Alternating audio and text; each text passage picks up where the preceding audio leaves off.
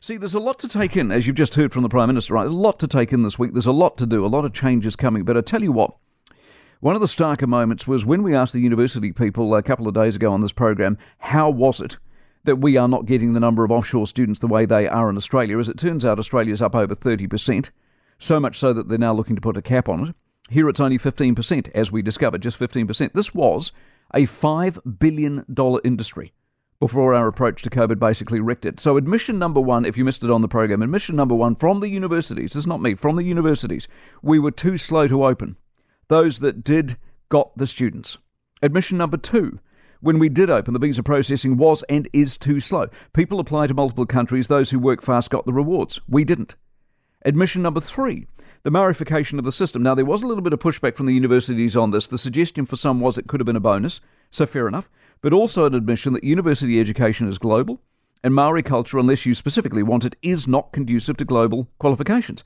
So as a series of fairly simple questions and answers, we got a frighteningly clear picture of what has happened to this country, and what has happened is we've blown it.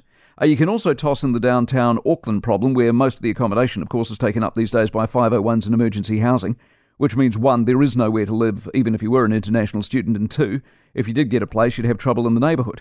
Part of this week's lift in spirit about the place is the reaction to the realisation that this past 6 years for too many has been a mess, and if not a mess, a complete nightmare. The education system has been crushed by a combination of ideology and basic ineptitude, and we're finding this out so starkly now. COVID and the way we ran it has seemingly permanently changed the way the world sees us. And it's not just university. My suspicion is it's tourism as well.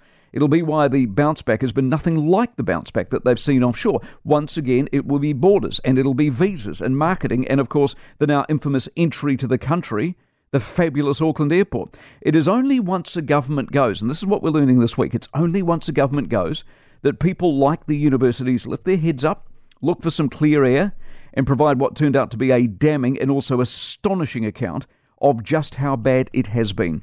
The trouble is, the worse it is, the harder it is to fix. But upside so far, the new lot at least look like they're determined to get the repair work started. For more from the Mike Hosking Breakfast, listen live to News Talk ZB from 6 a.m. weekdays or follow the podcast on iHeartRadio.